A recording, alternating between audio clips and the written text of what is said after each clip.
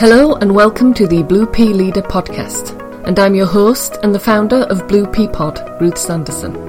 If you want to become a leader of an organisation where people feel alive and fully contribute, one that really understands who you are, lets you contribute your talents, live your purpose and make a difference, listen in now as we share the latest practical ideas and techniques to experience authentic success through leadership.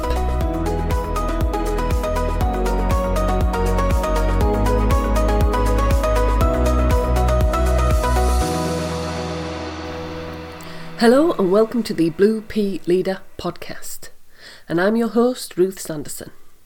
And in this episode I want to talk about that hybrid way of working, because a return to the office and the more traditional way of working is now starting to happen. But of course there are risks and rewards of doing this, and from several conversations I've had with clients, I know there are many preferences for the future. I also understand that remote working has challenged our ability to stay connected in a meaningful way. A recent Gartner CFO Survey showed that 74% of companies intend to shift some employees to remote working permanently. And while some companies have pushed their return to office date on to early 2022, we're likely to see a hybrid working model become the norm. And so what impact does this have for our leadership? Well, whilst leadership wasn't all about command and control, there was an aspect of more immediate feedback when we were in the office, and so we could respond accordingly. Now we can't physically sense and see one another, any kinks in the relationship, and there is a tendency to overcome these by managing things, and with that people, more tightly. So micromanagement is on the rise, and issues of trust are on the increase. And when you factor in the swift way things have been changing, our thinking has become more tactical than strategic. And so all in all, it's a potent recipe for demotivation. What's been asked of leaders is our ability to stay open-minded, present and alert to the context we're managing and leading at the moment. What's required today, this week, could very well and probably will be different next week. What one person needs right now could shift in 24 hours depending on what's happening. We long for certainty, stability, predictability. What we find comfortable is because it's known. Even if something is better for us, the team, the business, if it makes us feel uncomfortable, we look to reduce it to lessen the anxiety. Autonomy and responsibility are something our employees have been seeking, and the last 18 months have given us a huge window to allow them to take this. What it's shown us is how much we perhaps spoon-fed or picked up the pieces, or how much we smothered and never realised. And now we really can empower our staff to make decisions. And in the transition, we need to watch that they don't feel abandoned. If there's a lack of clarity, feedback, and communication of expectations, then once again, we'll see motivation drop.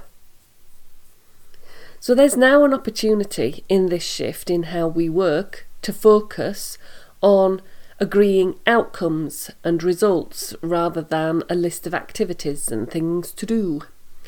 Once we both know the desired result, then how we get there, the things we do, and how long it takes are where our autonomy kicks in. And so I'm talking about that shift in mindset from things being 9 to 5 or working super long hours. It's about agree a deliverable date for the result, not the number of hours you think it should take to get the result.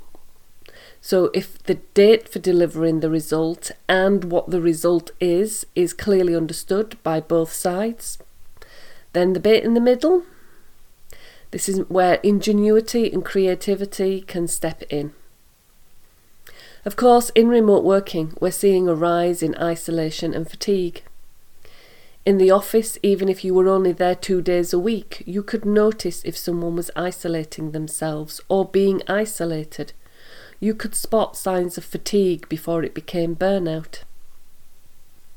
Remote working, and one that's happened through crisis, fear and loss, means it's far harder to spot these things early on. Our challenge is to help people cope with the blurring of personal and work life. What's absolutely fine, what's okay, what's desirable, what's not acceptable. Share, humanise and give clarity. There are some zoomies, and if you don't have your video on, or you do and your other half walks into the room singing their head off, it doesn't matter. There are other zoomies, and I want to see you. Bad hair day, bags under your eyes, the lot. Again, it's about the context rather than a set of absolutes. It's also about creating that relationship that allows for vulnerability.